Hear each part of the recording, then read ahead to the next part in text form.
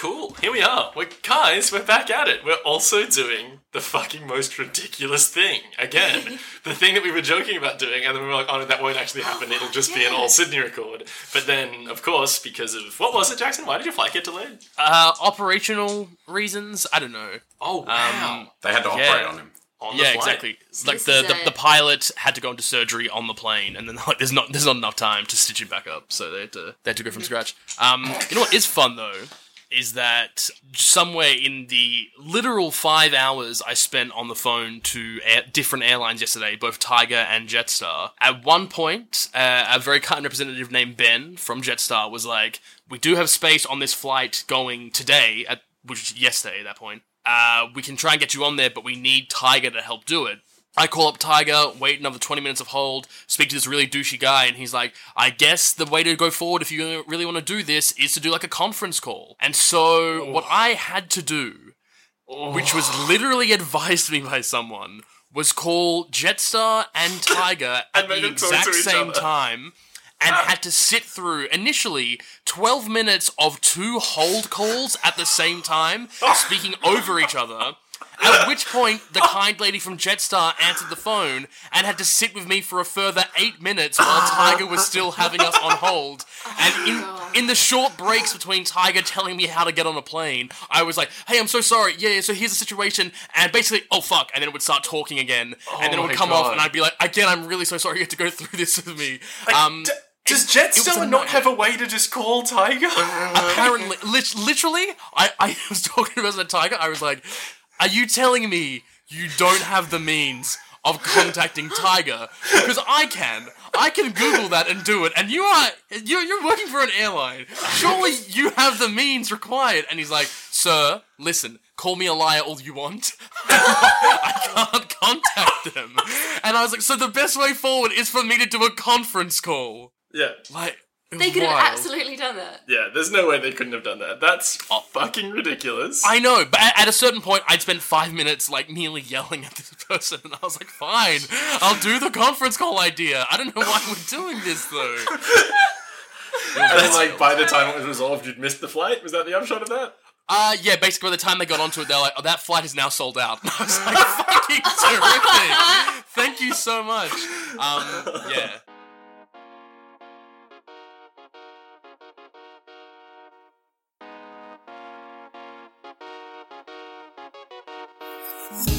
This is a tale of a strange and dangerous world, a world known as Karthus. This is an adventure full of magic, hardship, and friendship. This is a tale about a world at war, and the people who are forced to endure it. When ancient magic starts to stir, 3 unlikely heroes find themselves embroiled in a quest much larger than themselves. But, more than any of that, this is a story about how to win loot and influence dragons.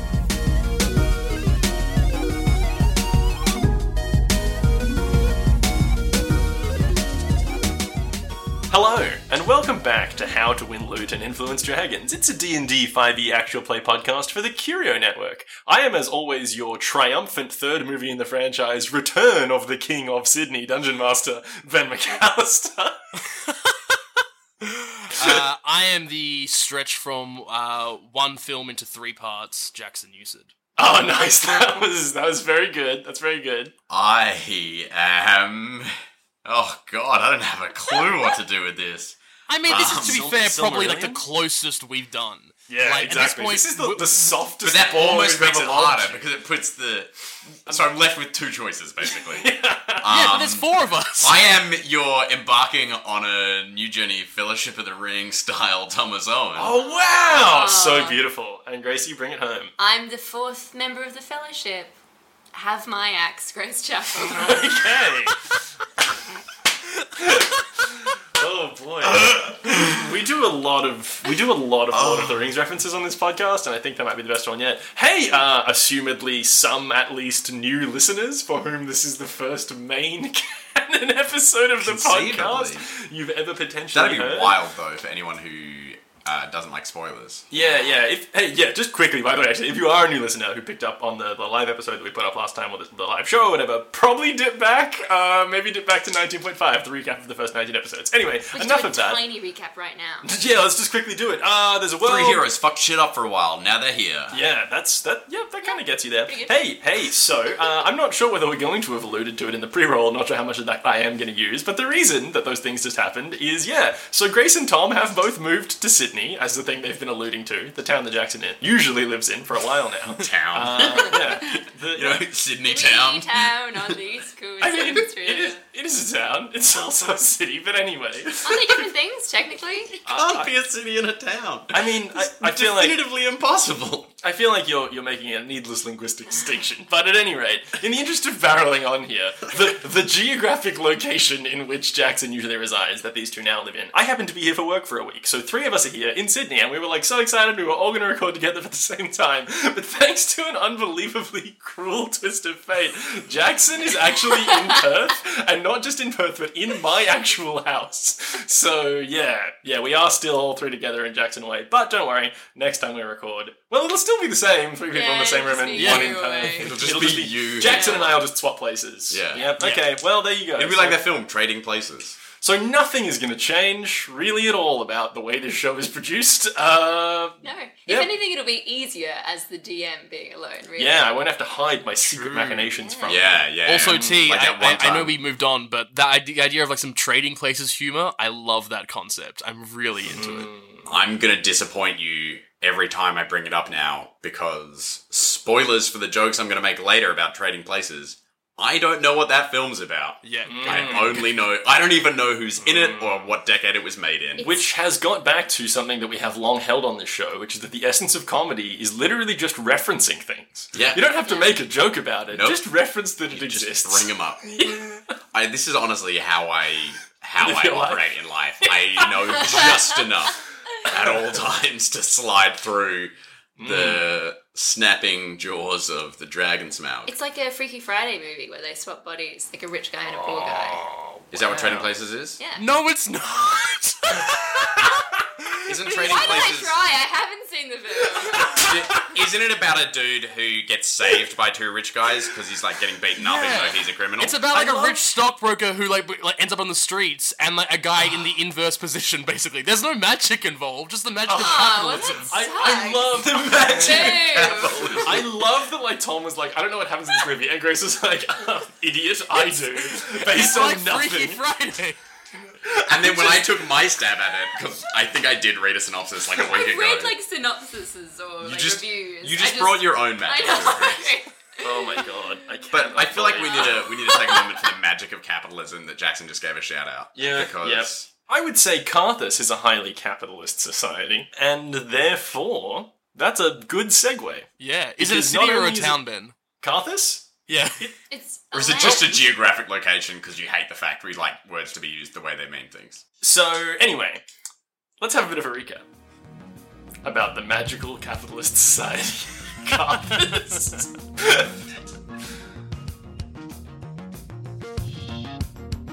When we last left our heroes, they were finally leaving the Temple of Sea.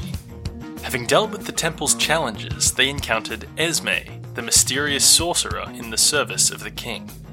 Esme asked the heroes about the location of Valeria, and revealed that she was working with a powerful figure that she did not name. After parting with Esme, the group gathered up the spoils of the temple, including a new piece, an arcane message interceptor, and 2 mysterious discs which appeared to be of Sine construction. Through a brief consultation with Alvar and Garrick, our heroes decided to return to Annalore for a face-to-face meeting. Along the way, they came upon a small trading town known as Traveller's Rest. Upon entering the town, Drasilia saw a familiar face engaged in a dispute with the local innkeeper. It was her sister, who appeared to be looking for her. That brings us to right now.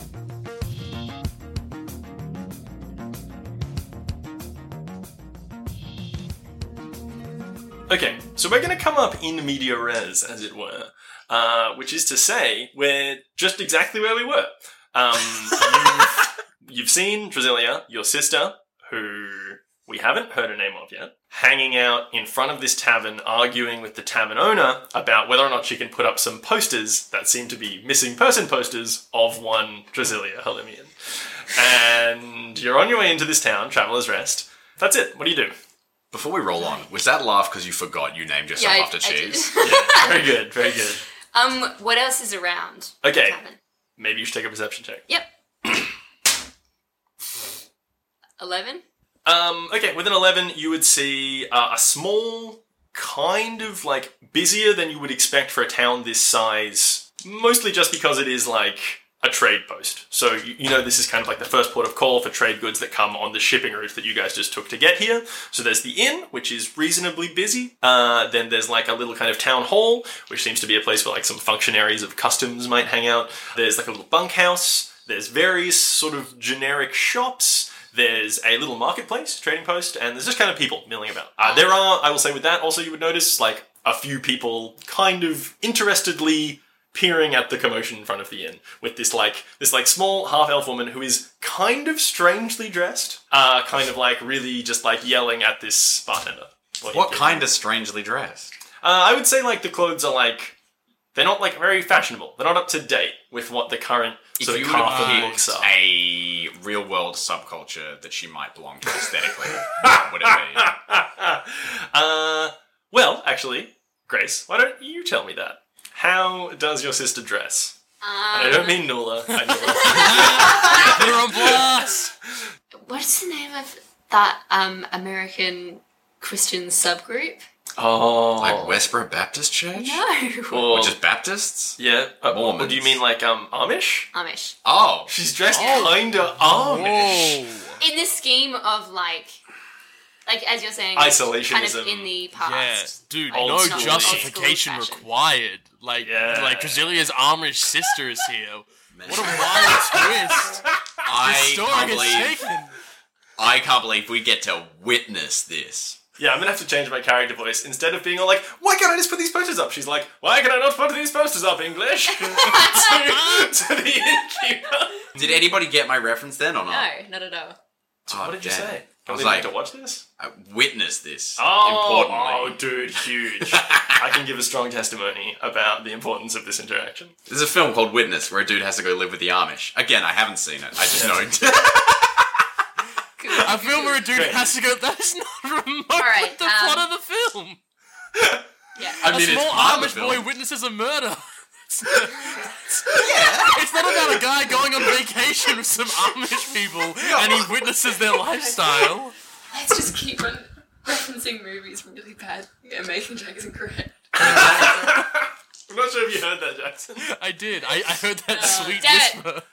Okay, Grace also covers the microphone. But, like, then doesn't the cop have to go live with the Amish for some reason? Oh my god. No, of course, Okay. but you're burying the lead Drasilia, so no. much. Drasilia, Jackson. yeah, no, stop. Drasilia, what does Drasilia do? Drasilia, that was a lot of information for an 11, by the way. Yeah. Very great. Well, I was just looking around a little place. Drasilia sees her sister and kind of sees the commotion she's creating and just mutters like shit under her breath, pulls up her hood, and I think just goes into the closest shop. Oh, just like steps off the road where her travelling companions are? Yeah, well, she's holding like a picture of Drasilia's face, right? Yes. Yeah. Would we have seen that as well? Okay, I don't think any of you have actually seen the picture yet. I think Drasilia just knows who it is and what's going on. Yeah. She also said, I think, I'm looking for my sister. Yeah. Okay, but we, like Jodie and Duncan, have no way of knowing who this person is or why Drasy is fleeing the moment. Not at all. And you wouldn't even necessarily know what she's fleeing. Because this is just kind of one thing that's happening in a reasonably busy main street of the town that, like, you might notice is drawing some attention from people walking past. But, like, if this wasn't, like, relevant to you in any way, you wouldn't give it more thought. Yeah, I think then probably Duncan will just tail Druzzy into the shop and probably over the sending stone. Hang on, wait. Have we figured out that we're not being intercepted at the moment? Or do we You think haven't we are? figured that out at all. Yeah. I think we're out of standing stones. Yeah, with a conventional whisper. Not a careless one, would you say? Yeah, not a careless one. Thank you. I'm gonna layer it under this part of the... Yeah. I think I'll just whisper to Druzzy, hey, look, maybe if I had a sixth sense, I could figure out what's going on, but I'm going to need you to tell me what you're running from. it's my sister. Oh, what a forthcoming response from Drasilia. Where's Jodie during all this, by the way? I think Jodie was probably going to see what the commotion was, and maybe hasn't realised that the other two just bailed, like, in the middle of the street. Okay, so You're having a look? Jodie's kind of walking over towards the commotion when he realises the other two have like, bailed. more like taking a peek, basically. Like, just because Okay. there's a commotion happening, and, he's got Jackson, take a perception check for me as you're peering at this commotion. That is a 16. With that 16, Jodie, you would see, indeed, missing person written on this flyer. You've gotten a bit closer now. I think you probably can't quite see Drasilia's face on it. You definitely notice the way she's dressed and the fact that she's a half-elf, and maybe, like, it's probably a bit of a reach that you'd be like, there's a family resemblance to my travelling companion here, but, like, you definitely take in all the things in terms of knowing what this person looks like. And you also definitely spy, with that 16 perception, across from the inn, in front of the town hall, where there is a notice board, you would see a small gaggle of armed humanoids of different races, sort of quietly muttering to each other, looking at the notice board, where there are a series of wanted posters for Drasilia, Jodie, and Duncan, and back over in the direction of the inn, and talking to each other and looking back over at the inn. Oh, fuck. Okay. Jodie notices that. Back inside the random store, which I'm just going to name... Selwyn's shoe salon. Ooh. Selwyn's shoe salon that you guys have just dug in, because all stores in this world have to be alliterated except for Scriven's Cloak Corner. It's the only way they are allowed to exist in this. Yeah, this bizarre capitalist society. Yeah, like private stores are allowed, but only if they're alliterated. But maybe the S in Scriven's is silent. We just think it's read out. Yeah, wow. Did you guys notice or not notice that I made a Sixth Sense? Yes, we did notice. And it's okay. Do you know? Have you seen that film, Tom? No, I haven't seen the film. I know more thoroughly what it's about. I just kind of hoped you'd all be like, oh, this is exactly that whole shit about not really appropriately referencing. I'll be honest with you. I didn't realise that you were making that joke. I just thought you were. I thought you just said Sixth Sense, like in a colloquial sense. Let's keep the story going. So you guys are here inside Selwyn's shoe salon, and you've just said it's my sister. How does Duncan react to that? Did I see she was putting up missing persons posters? Yeah, and you probably heard her say, "I'm just looking for my sister." I think Drasilia's trying to find a vantage point in the shop where she can still see her sister, but she's definitely inside. Okay. Can she do that? Yeah.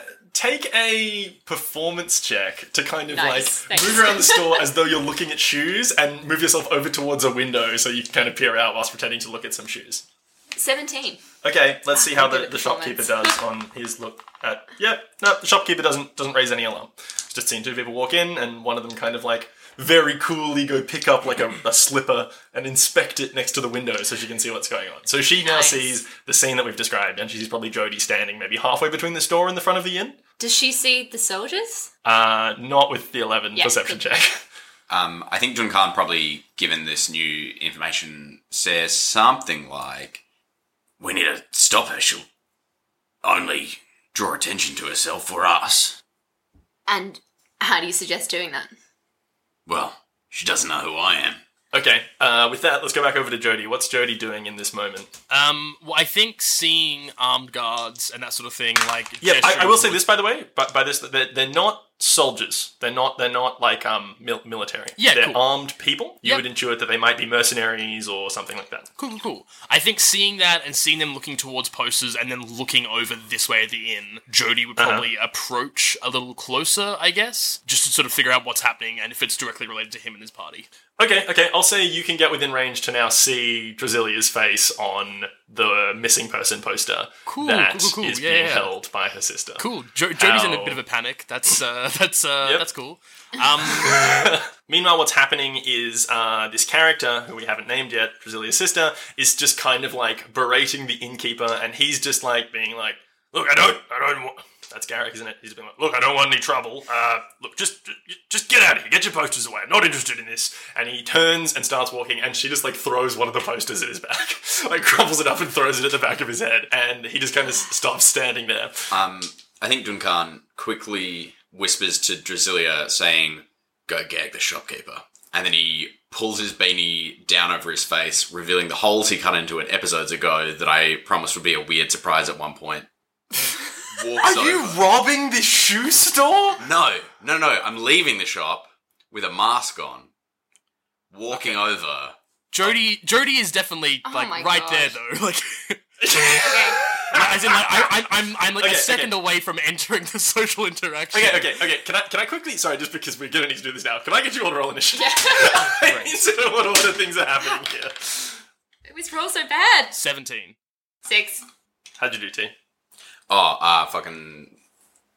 This is one of your most commonly required stats, T. I mean, shade from Grace, who didn't bring a fucking character sheet. I mean, Jesus. Shh, Jackson, we weren't going to say that on the show. I'm worried that, like, whilst I did have a fun idea for what to do here, it ultimately just complicates this more than we need to. It might be It's a little fine, bit of and a it'll be fuel fine. on the fire situation, some might say, It'll but be it doesn't fine. matter because it's not your turn anyway. We've got Jody. He's up. Great. Okay, I think at this point, Jody, having realised that this person has said sister and is holding posters of Drasilia, probably walks into the fray. So she's like thrown a poster at the innkeeper and is just kind of like in the middle of the street. She's just kind of standing there defiantly. There is a small crowd that has now kind of gathered.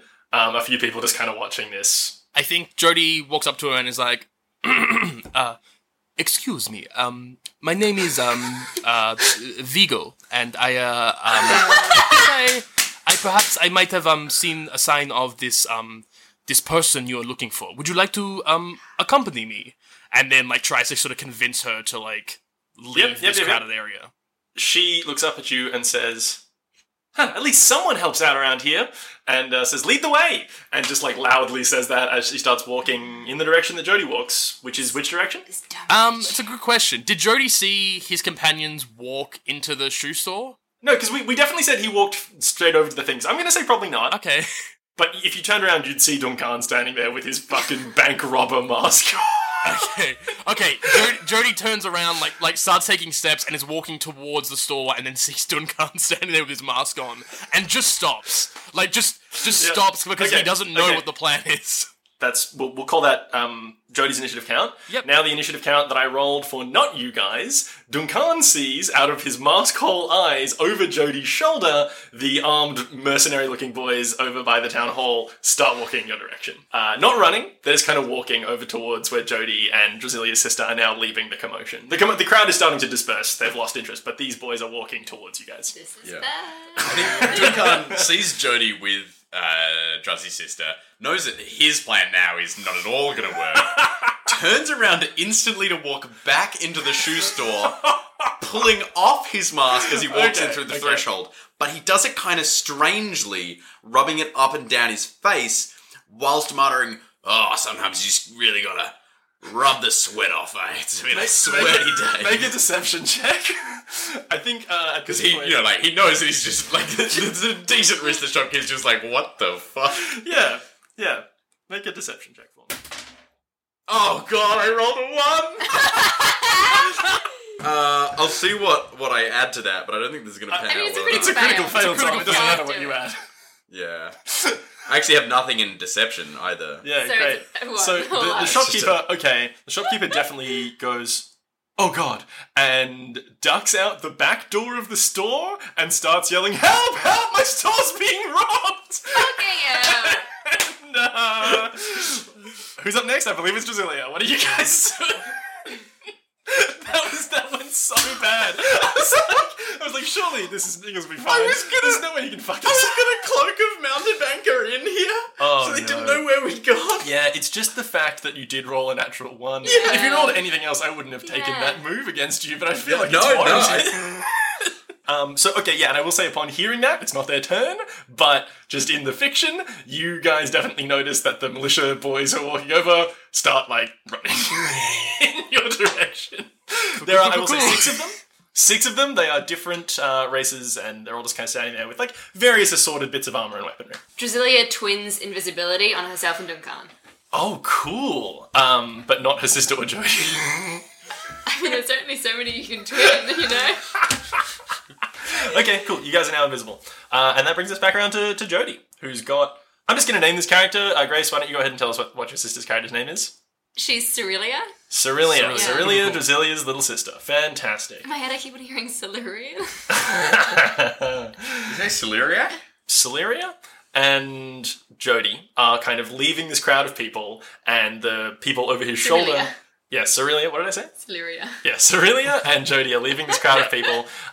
She's holding the posters, and you just saw Duncan walk back into the store, and then you saw the shopkeeper run out the back of the store screaming for help. So you probably think Duncan is robbing the store. It's like, because you saw the mask on his face, you saw him walking back in. You probably think that's what's going on. Great. Does Jodie get a sense as a supreme acrobat and athletic sort of type of person? Does he see Cerelia and does he see like magic user sort of thing, or does he ever set like does she look like really brawny? What is like if he were to try and like assess her skills basically? Yeah, tries to test her skills. Okay, give me like I don't know. What do you think? Like, make it a dexterity check to like see how. So clearly be like inside. Yeah, that's true. That's true. Well, Inside. I'll Give me inside. inside. No worries. Yep. Cool. That's a 17. Okay, from 17, you get doesn't look like a magic user. Looks like a normal level of fit. You might notice with that good roll, the line of a dagger underneath her outer garments, like strapped to her waist. Cool. But yeah, doesn't appear magical. Just a normal person. low-level adventurer in D&D. Yeah, great. I think Jodie is like, excuse me for this. I think we might need to run, and then starts like. Basically, like, Jodie is trying to get out of sight of the crowd and trying to, like, weave in and around, like, the different shops, like, to try and, like, lose the armed militia that is heading towards us. And very much with the intention of, like, getting her to follow. Yeah, great. Okay, so Jodie's fast. The other two are invisible. Jodie's moving quickly. I'm trying to decide what Cerelia does here. Can that be, like, a persuasion check, or...? Yeah, make that a persuasion check for me. Flat 16... okay, well, that's a 15, because I have -1 charisma. So 15 to convince her. Okay.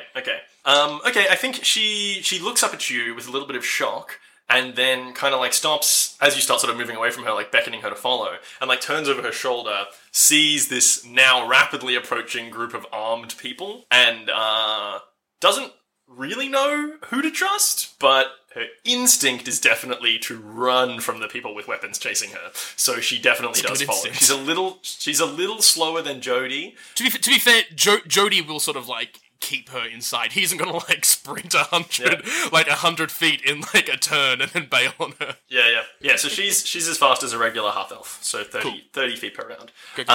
So she starts following Jodie as you guys run. Where do you run? And you know what? Yeah, you move as far as you can move. We'll kind of do her initiative count with you. And yeah, where do you go? Basically, like we've been walking up as basically been like the main town street, and then the way I see it was it off to the right was like the shoe store. It was off to the left. It was on the same side of the road as the actual commotion. Cool. I mean, I'm guessing we're running back the other way, like as in like, and I guess heading away from that shop as well, because there's more commotion there. So on the other side of the street, trying to duck through. Yep. Think Jason Bourne running through like houses and that sort of thing. That's sort of like the vibe, like running through like the built-up area. So you're gonna punch your way through walls? Yeah. Find a pen, dude. Sorry? Find a pen. Yeah, nice. So you'd be turning around. T hasn't seen that movie. So you'd be turning around and basically hanging a left. To like sprint off in between these buildings. Great. Okay, cool. That will bring us to Duncan. What's Duncan doing? He's just stepped into this store. The shopkeeper's run out the back screaming for help. He's seen the people approaching behind Jodie. He is invisible as well. Yeah. You're now invisible. Also, if you just look around, you'll see like Jodie and Cerelia disappearing like off onto the other side of the road in between some buildings. I think he turns to Druzzy, says, "Let's follow him." The space that Drasilia formerly filled. Yeah. Mm-hmm. Yeah. I turn to the space formerly known as Drasilia. Hey, Druzzy. Have you ever heard any Prince? No, I must have. We've sung Raspberry Beret on this podcast before. So I say like, "Let's follow him," and then run out the door. Okay, cool. And does Drasilia do the same? Is it an open door, or will anyone see that the door like opens with no one coming through. I mean, it was open because Duncan had like just walked in, Yeah, cool. it's still open. I follow.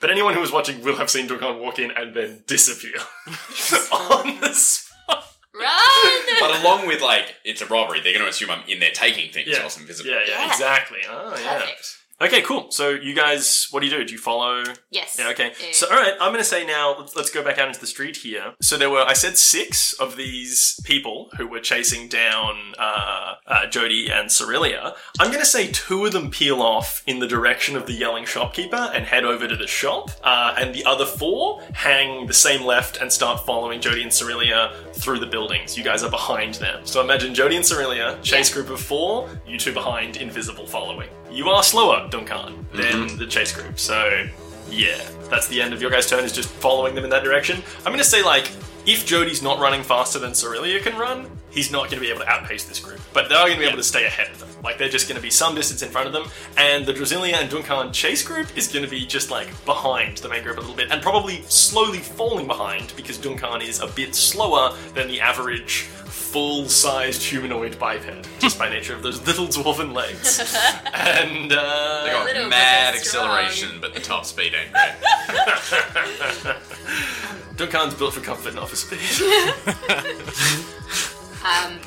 Alright, so is So- it back to Jodie and... So yeah, the other thing, with that is, like, we can keep doing this, like, turn-based thing, but ultimately, that's what's going to happen, is these 2 groups are going to be running kind of roughly in lockstep with each other, and you guys are just going to be falling a little bit behind. Also, very quickly, you're going to run out of buildings to be weaving between, just because this is a small village, and you'll just be running into open countryside. So, what do you think the plan is, boys and girls? I think before Duncan risks losing earshot of Druzzy whilst they're both invisible running along, you know, he knows he's not the fastest guy on the face of the earth. And before they, invisible to each other, drift apart, I think he just kind of, like, project whispers to... Stage whisper? Yeah, stage whispers to Druzzy, with his acting technique. Once we're clear of the buildings, light these lads up. Nice. I think Drasilia sending stones, rad.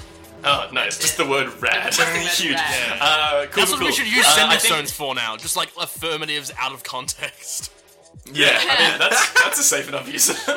I think, okay, so Jodie, let's say as you guys are running along, Cerelia definitely chimes up and says, what's going on? Where's my sister? I thought you were bringing me to her. Where is she? What's going on? As she's kind of running along behind you. It's the small matter of the people that are chasing us at the moment. We'll quickly deal with this, and Says, then we'll yes, get straight to your sister. what is that about? And how are we doing the dealing with it? Because, yes, if that could happen soon, probably a good thing. Totally This agree. knife. 100%. Yes. Very good. Jodie is like looking around for like, say, like a house or something that he can like duck around a corner and like try and hide in, or like a set of stairs, a fucking barrel or something like that. He's on the lookout for something for them to like, hide. I'll say, as you're reaching the sort of outskirts of this village, heading into the sort of farmland to the east of it, because I imagine you guys are kind of running inland now, you come to, like, the first sort of, like, half house, half homestead, and there's, like, a little stable with a couple of horses in it, and, like, the house is kind of separated from where the stable is, and it doesn't really necessarily seem like there are people in the stable at a quick glance. Cool. Jodie like just turns to sort of and is like, hide here, hide. And then, like, sort of, like, gestures for her to, like, sort of, like, sneak down this way. And then Jodie is similarly gonna try and hide. So is it a stable area, you say? Yeah, it's like a stable. So it's kind of like half open, but there's, like, bales of hay and there's a few horses in there. Yeah, like, Jodie, but we're just trying to hide in here, basically, as, like, stealthily as possible. Yeah, cool. Okay, take stealth check for me, please. And I've just taken one for Cerelia, and she did pretty well. Yeah, I rolled a 1. Oh! Okay. You're the stealthiest boy. Yeah, here's how I think that plays out. Jodie, in his absolute panic, thinking he's alone, gonna have to fight these guys who are chasing them, not knowing his friends are invisibly coming up behind him, is like trying to get Cerelia hidden. So he kind of like tosses her in the direction of some bales of hay, and she like climbs over and like scrambles down behind the hay. And in the process, he just like kicks a little like milk pail, and it hits one of the horses, which starts loudly neighing. And then as he turns around, he would see the chase group approaching the back of the stables. There's 4 of them there. They're about to engage in combat. That's the end of Jodie's turn. It is now their turn. So I'll say what happens. To be fair, I think like if Jodie sees them coming, I think he probably like sort of like sighs and then like moves into a fighting stance and like, I'm sorry, Master. Just this once, I'm gonna have to go all out. Yeah, exactly. Jodie takes his staff out of his left hand, puts it into his right, takes off his weighted shoes, and he's like, now, one time, full power. He's instantly hasted. He takes off his weighted shoes? Yeah, dude. Jodie did a half speed this whole time. I love that.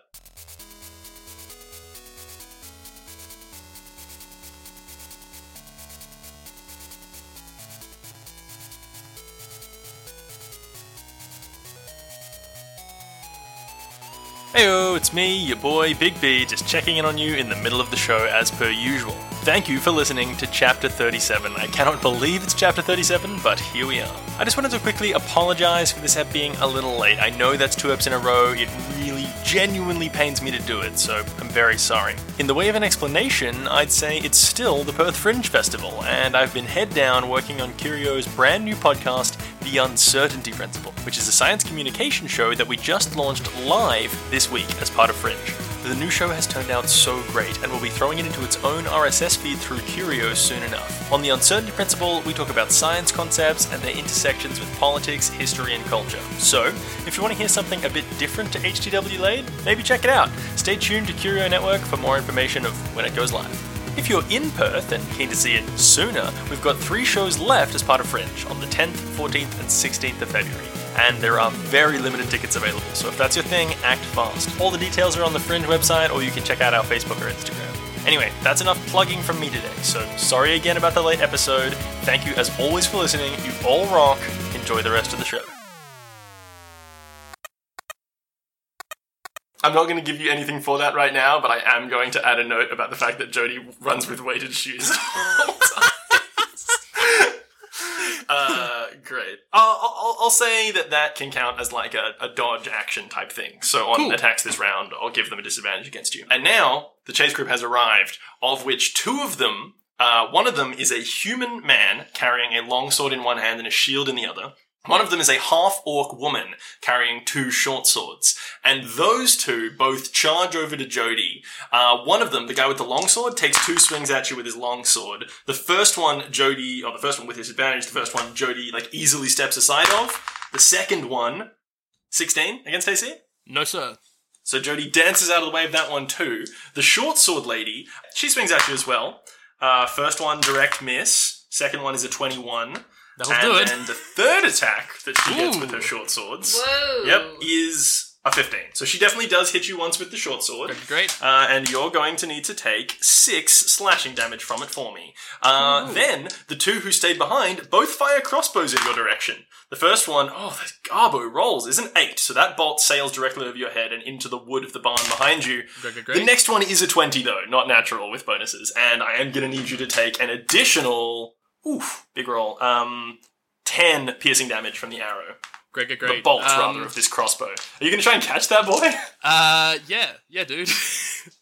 How does that work again? You roll something to reduce it? Yeah, so I can reduce the damage by 1d10 plus dex mod plus monk level. Okay. So I rolled a 7 plus 10 plus my dex mod of 5. So I catch this arrow, this bolt, and I'm going to throw it back. Nice. Okay, so we'll say the 2 people with the crossbows are one Tabaxi, which is like a cat person holding a crossbow. Goodness. Yeah, who's the one who just would have hit you with this bolt had you not caught it with your dexterous hands. And the other one we'll say is so we've got a human man, a half-orc woman, a Tabaxi with a crossbow, and give me a fun race. What do you guys think? Make it a furbolg. A dwarf woman. Make it a furbolg.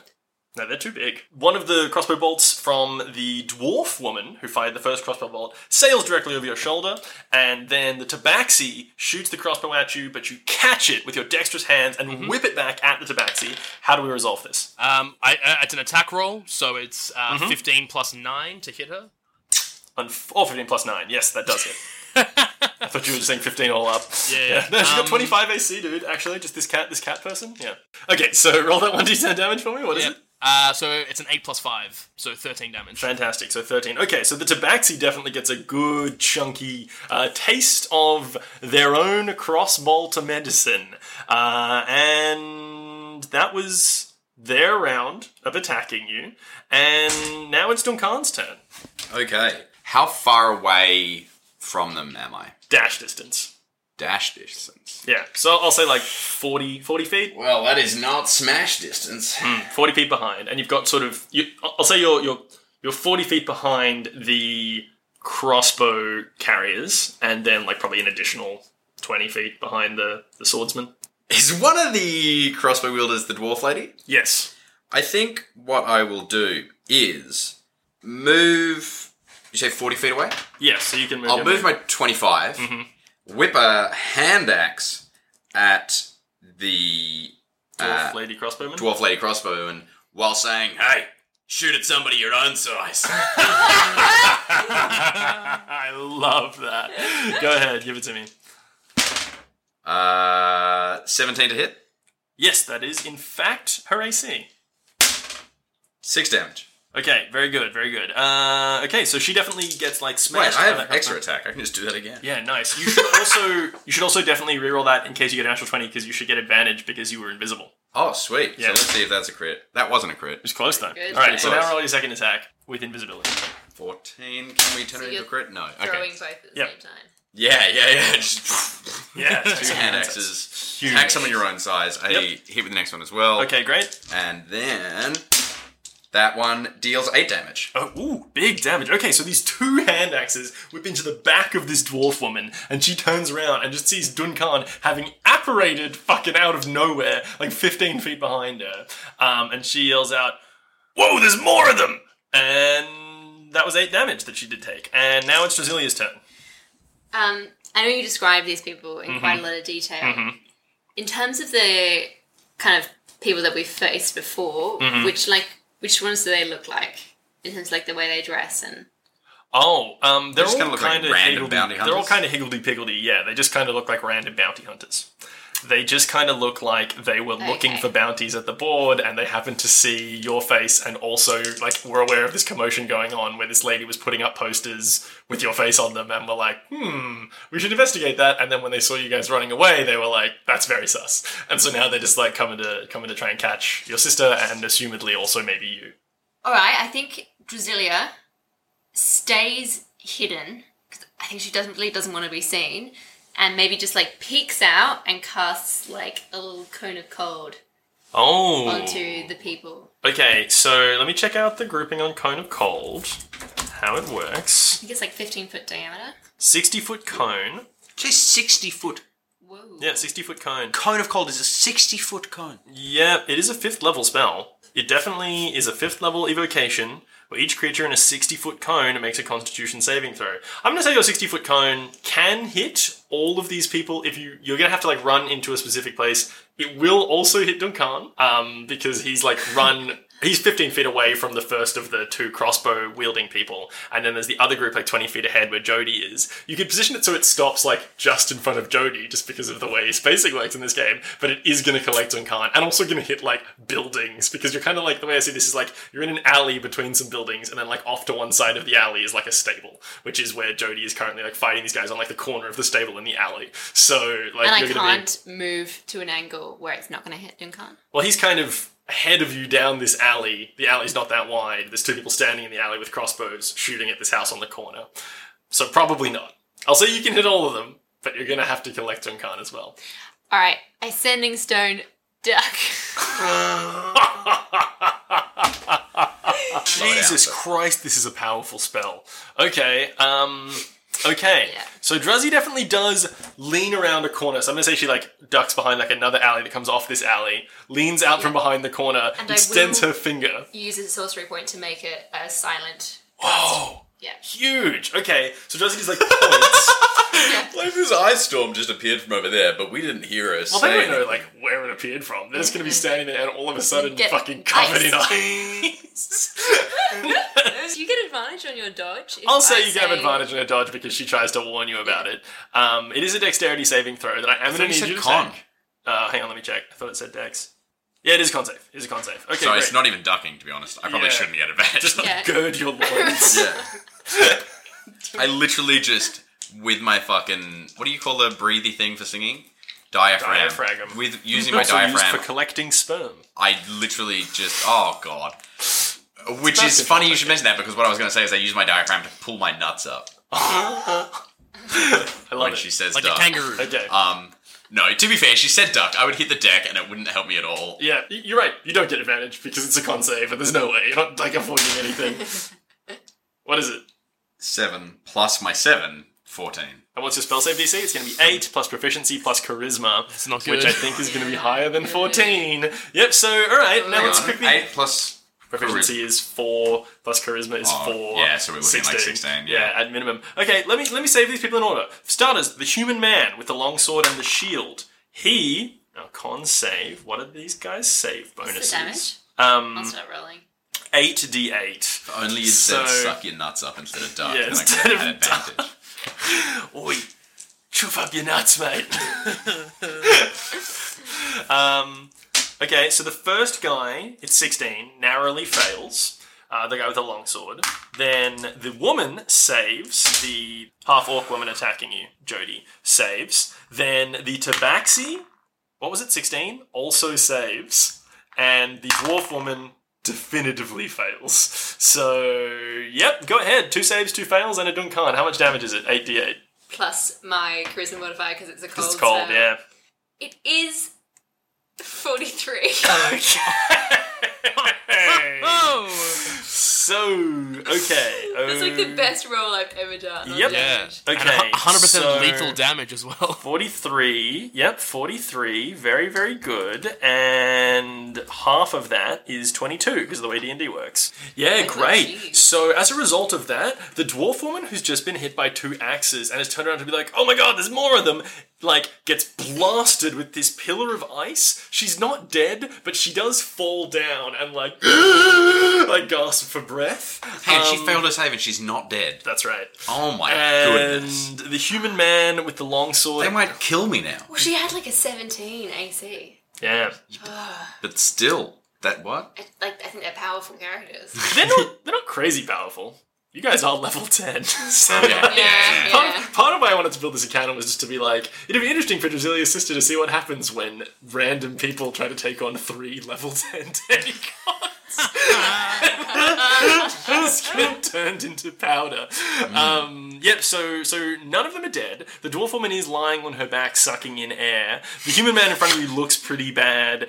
The other 2 look what you would call bloodied, but they're both still standing. So still 4 in front of you, and now we're back around to Jody. You got this wounded, like quite wounded looking dude in front of you. You've got the like actually not even technically bloodied half-orc woman also standing there with the 2 short swords. So there's the guy with the long sword and the shield, there's the one with 2 short swords, there's the tabaxi with the crossbow, and there is the grounded dwarf woman with the crossbow. What are you doing? Great. I guess like Also, the for wounded- context, you'd probably also hear Duncan scream, "How the fuck was I supposed to duck that?"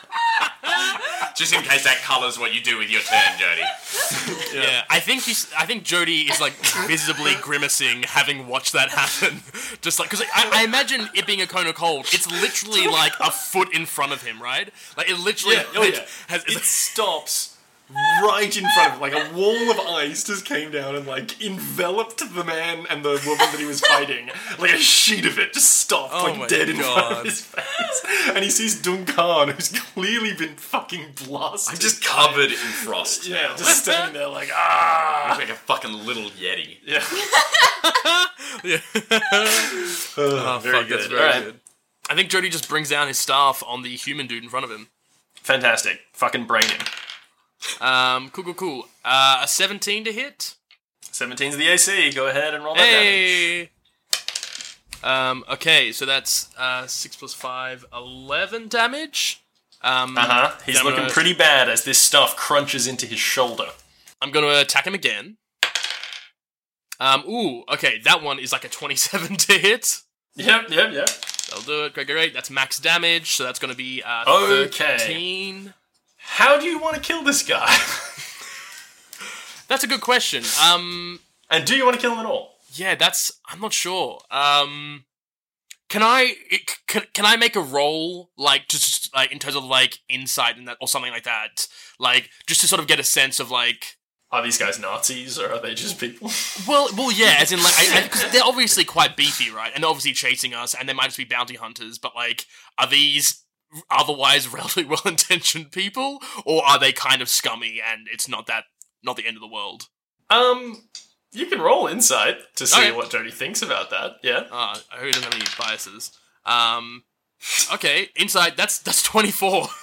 24 insight. Yes. I mean, you would probably assume then, with that very good insight roll and based on your knowledge of bounty hunters and the fact that they don't appear to be displaying any, like, logos or insignias or, like, any kind of cohesive markings, that they're a band of, like, roughly chaotic neutral adventurers looking for scratch, picking up bounty hunting jobs, taking down what they believe to be enemies of the king of the kingdom that they live in. Yep, okay. Yeah, I think last second Jody kind of pulls his punch sort of thing and just knocks this guy out. Yeah, just fucking cold clocks him and knocks him out on the ground. Yeah. Nice. Okay, cool. Great. You've got other attacks, I assume? Actually, no, yeah, that would have been like a, that would have been like a martial strike. So I have one more attack, which I guess I'm going to bring on this. So that was a fist strike, not a staff strike. Yes, it says yes. I'm going to take this Orcwoman, 17 plus 10, another 27. Yep, that's a big one. Instead of Orcwoman, I heard Aquaman, but like said really strangely. Alright, I'm going to attack Aquaman now. Batman's going to come around the corner. That's also 13 damage on the Orcwoman. on the Aquaman. Yes, Yeah, Batman's going to have to go fight Dr. Freeze. The half orc woman goes, "Ah! Why won't the fish help me?" And then, like, tries to, like, summon some water out of a barrel that the horses are drinking out of, but it doesn't work. Because she's not actually Aquaman, she's a half orc woman. Did I, like, hit her in the head real hard and she, like... Yeah, it's like she believes she has Aquaman powers. Okay, no, hang on. Is this canon? She now believes she has Aquaman powers? Say yes, Ben. Yes. These are the things we have to worry about when we deal even non-lethal damage in melee. Because she's not dead, but you've kind of ruined her life. Yeah, she now thinks she's Aquaman. Yeah, this episode is all about the dangers of concussion. The Aquaman half-orc woman definitely pulls both of her short swords back and yells, "By the power of Namor!" And tries to crunch Jody with these short swords. You said by the power of Namor? Yeah. As in Namor? Yeah, the Marvel equivalent? I've only read it in books. It was a crossover book, But like, right? it's like Namor is like Their version of Aquaman? Marvel's original that precedes Aquaman. What does Aquaman do then? I don't know. He fucking talks to Neptune? Willem Dafoe under the water. It's Neptune, right? Or is no. it Poseidon? I mean, like, probably Poseidon. I Okay, think. instead But what who she knows? does is say, Actually, "I'm Aquaman!" And it's and the first one is a 21, the second one is a 12, and the third one is a 15. So that's going to be one hit. She definitely does deal you 8 damage as her short sword, for the second time, slashes down across Jody's front, probably making a big mess of his lovely purple shirt. That now puts it in the hands of the crossbow wielders. She really flung that shirt across the corridor, right? Yeah, definitely the dwarf woman crossbow wielder stands up and says, "Oh boy, this isn't going well." She sounds like the half-orc woman. That's the thing you have to know about her. They're right, that's actually, the thing. they're actually half-sisters. So she's half-orc, half-dwarf, the other one. And this one is just full dwarf. So they share a dad who's a dwarf. But the one who thinks she's Aquaman's mum was an orc. Right. And the other one's mum was a dwarf. But her dad told her mum was an Atlantean. Yes, and that's why she she thinks she's Aquaman because she got concussed. We can't remove the blame of that from you guys. But maybe it was a spell that was like hiding her true being from her, and the concussion has like just disrupted that mind magic. So maybe she was Aquaman I think maybe all she along. is Aquaman. Yeah, maybe. Dude, bring it on. Let her awaken. It's the weirdest encounter we've ever had, man. Like a strange Yeah, you guys freeform remember that improv is finally crumbling the veil of reality. You guys remember that time that we fought all of those bounty hunters and also Aquaman?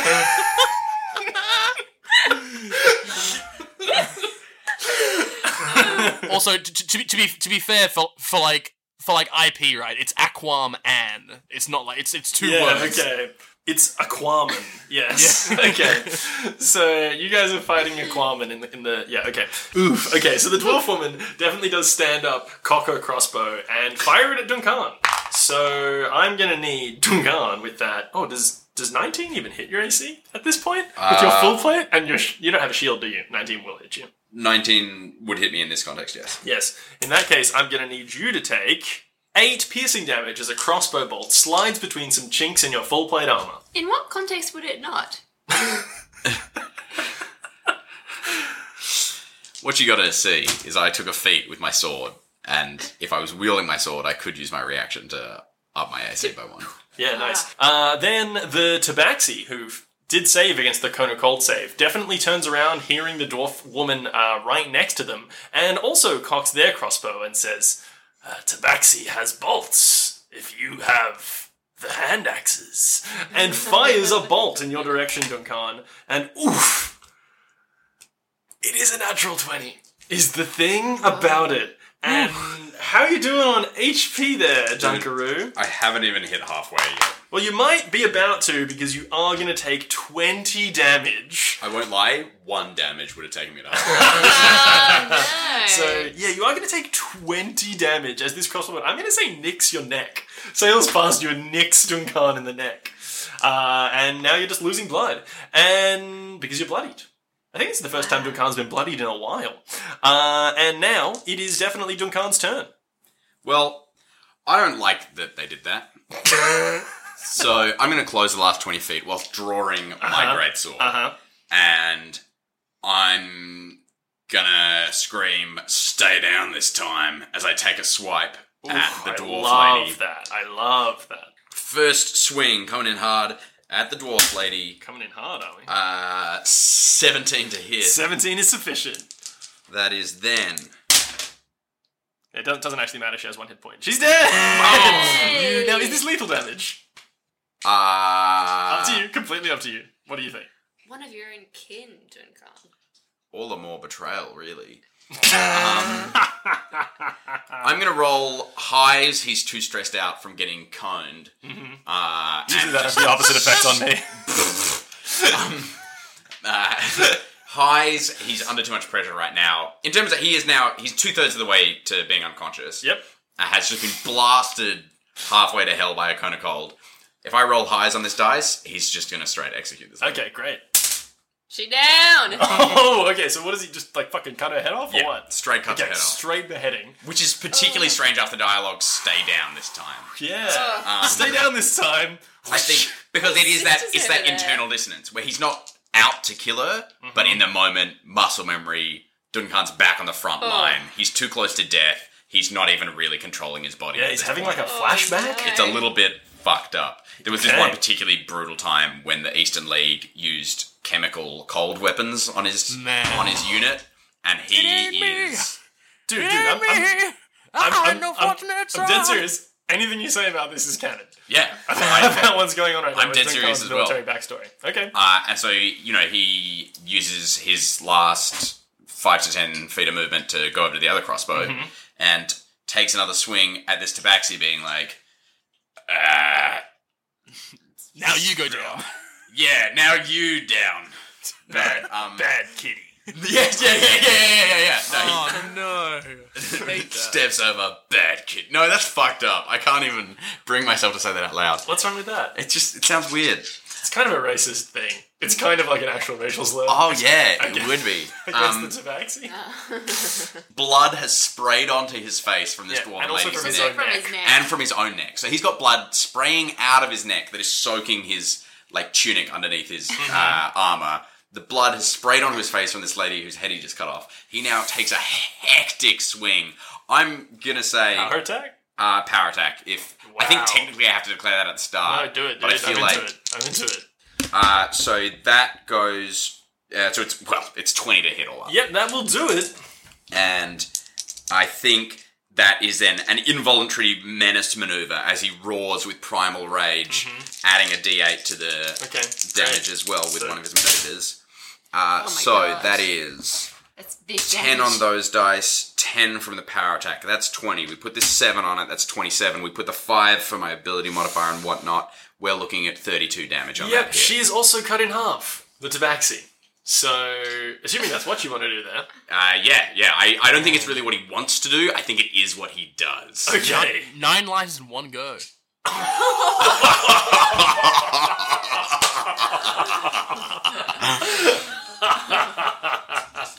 Oh, goodness. Jackson, you couldn't save that one for the end of the show. I feel like it'd be a bit rough to come back and be like, hey guys, remember that Tabaxi that died? 9 lives in one go.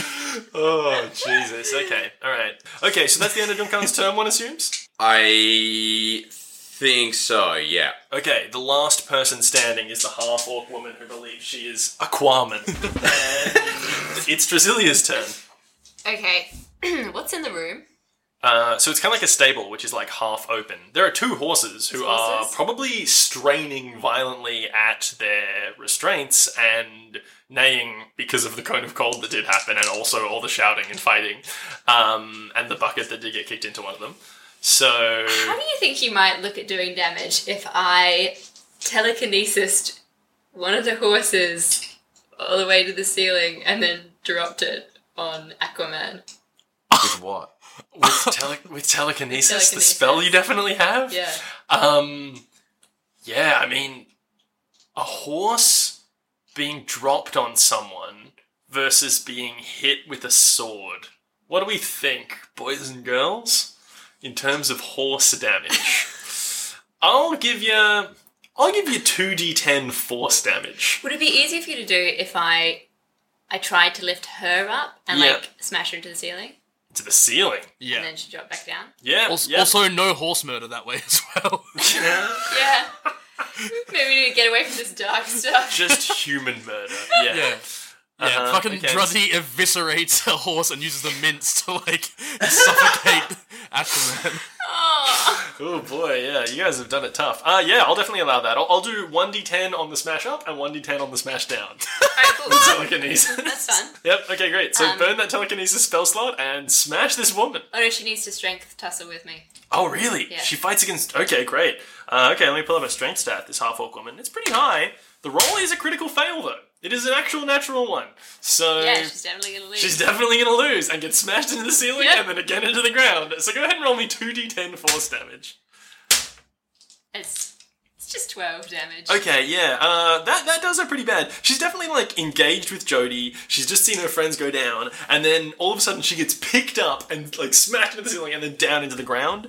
And she's now, lying on the ground, prone, I'll say, before Jodie, which means he is going to have advantage on all of the attacks that he's about to do. Hey! But it's not actually Jodie's turn, because what happens now is Cerelia pokes her head out from behind the bales of hay where she's been hiding, and she throws a dagger that she had strapped to her waist. And she definitely hits.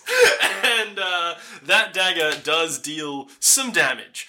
Not enough to take out this half-orc woman as I was hoping, but the dagger does definitely stick into the side of her as she's just been smashed down into the ground. Now it's Jodie's turn. She's lying there on the ground. She's looking very wounded. You've got advantage on your attacks. What's going on here? Alright, you better believe it's all non-lethal, but, Jodie's trying to, get her down for the count. And that's advantage. Mm-hmm. So it's 26 in the first one. Yep. You know what? Don't roll anymore. I don't think you can deal a low enough number of damage that isn't going to put her unconscious with that first attack. Okay, great. So, how do you think that resolves? Because she's lying on the ground. A dagger has just come out and hit her in the side. What happens? I think basically, so she's got the dagger on the side, sort of thing, and then Jodie just stands over her and looks at her, gives a little smile, and is like, "You should become the hero you were born to be." And then it's knocks down his staff and knocks her clean out. Yeah, nice. Definitely does also cast Spare the Dying on her to make sure she's stabilized though. Yeah, cool. And the other guy who's also unconscious as we now leave initiative order for a moment? Yeah. I'll spare them both. Okay. How does Spare the Dying work on people who've been cut in half? Probably not well. I'm not gonna. They're done. Yeah. Also, what's Duncan's whole scene? Is it are we doing a sun's getting low here, sort of calming down the Hulk vibe? Is that what's happening? Probably there's enough presence of mind. He's not, like, attacking any of you.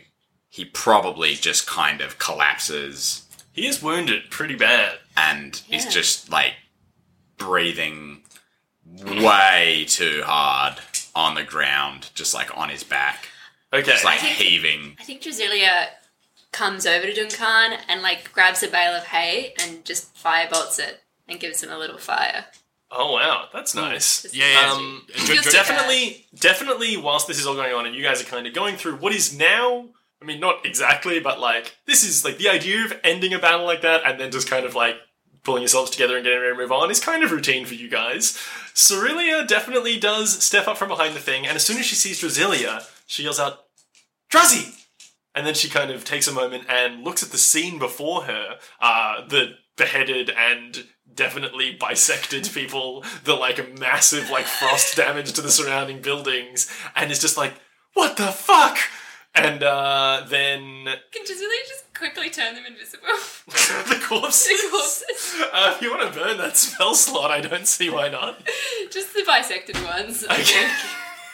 Yeah, they're invisible now. Mark that spell slot. Yeah. So it's just And two the unconscious sorcery people. That's fine. And a bunch of frost damage. And also a dwarf who's yeah. like I think- freaking out. I think Jodie seeing like the sisters like within the line of sight of each other probably like just ducks over and like sits down next to Duncan and is just trying to like help calm him down basically. Yeah, great. So what does Drasilia do? Cerelia walks over to Cerelia. Drasilia walks over to Cerelia. And just like, it's like, dude, what are you doing here? She says, what am I doing here? What are you doing here? And what were you doing over there? Okay, it doesn't matter. Do we still need to run? I feel like there were more of those people. Should we get moving quickly?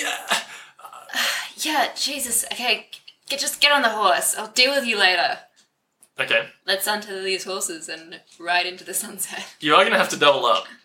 Well, I'll ride with Cerelia. Yeah. I'll ride with Donkey. Alright, good. Okay, so you guys definitely steal some horses. Add that to your list of crimes. Your bounty goes up. Horse thievery. And yeah, I think as you're riding away, the farmer comes out and is like, what in darnation? Oh my god, they done took my horses! Can we just like throw And at him a certain point, piece those of corpses gold? will cease to be invisible. So he's going to spend a little while cleaning up. And then...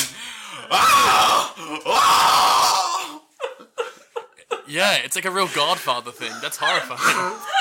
Or like he'll trip over on one of them, and like when he stands up, he's covered in blood, but still can't see the source of the blood. There's so many horrifying ways for that to go, and I don't think we're going to know how it pans out. Okay, so you guys definitely do ride away, and I think we'll cut to the horse that Drasilia and Cerelia are on. She says, okay, that definitely didn't go how I thought it was going to go. Nice to see you. Yeah, it's nice to see you, but Cerelia, you are so out of your depth here. Like, this is not gonna go well. Well, I had no choice. We need you back home, Druzzy. The clock tower. Something's happening, and there were people who came into town. I'm not going back, Cerelia. Alright?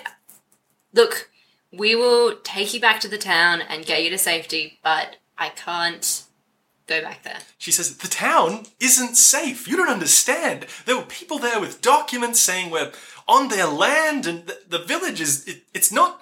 Whatever the town... Something's gone wrong. It's not working the way it used to, and it's not safe. I think Cerelia just starts responding. Okay, so we'll say with that, where are you guys heading on these horses? I don't think Duncan is really... I think we just get like an hour away and then camp.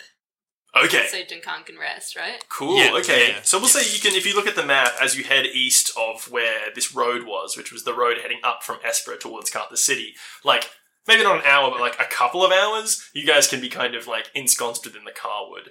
And I will definitely say, as you turn around and look at the horizon where you can see the little town of Traveller's Rest, you can see that there's like a large number of fires, watchfires, all around the outskirts of town. The alarm has been raised within that village. They've probably found the corpses by now. You can assume people might be looking in that area soon. But you guys have hit the western fringe of the Carwood. You guys are all there. What do you think happens? I think definitely at one point Cerylion's like, Jesus Christ, Druzzy, you've changed so much. How did you do that with the frost thing and the... This is all too much. And she just kind of sits there poutily. I think Drasilia sort of takes Donkey and Jody aside for a little sidebar and says, look, I need to get my sister home. Yeah, I mean, like, Jody dragged everyone to Espera, right? So, like, Jody's like, yeah, that's actually reasonable, considering what I've asked in the past. So, yeah, of course, whatever you need. The town I come from, it's not really... She's just not going to survive on her own out here. She can't look after herself. Let's go.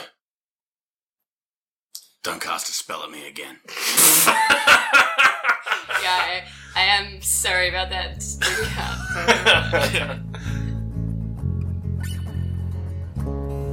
And so our heroes find themselves on the run once again. It's a familiar position for them, but this time things are slightly different.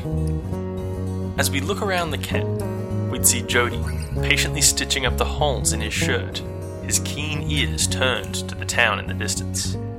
We'd see Duncan breathing slowly now and seeming somehow far away from the rest of the party. Of course, we'd see the sisters, Drasilia and Cerelia, eyeing each other warily, neither quite knowing what to make of the other's sudden appearance.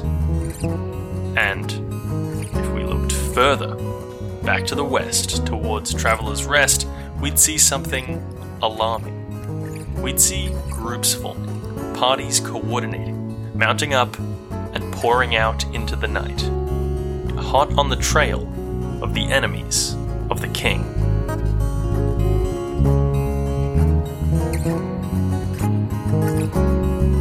How to Win Loot and Influence Dragons is a production of the Curio Network and hosted by Thomas Owen, Grace Chappell, Ben McAllister, and Jackson Newson. Editing by Ben McAllister. You can find details of all the music in the show notes.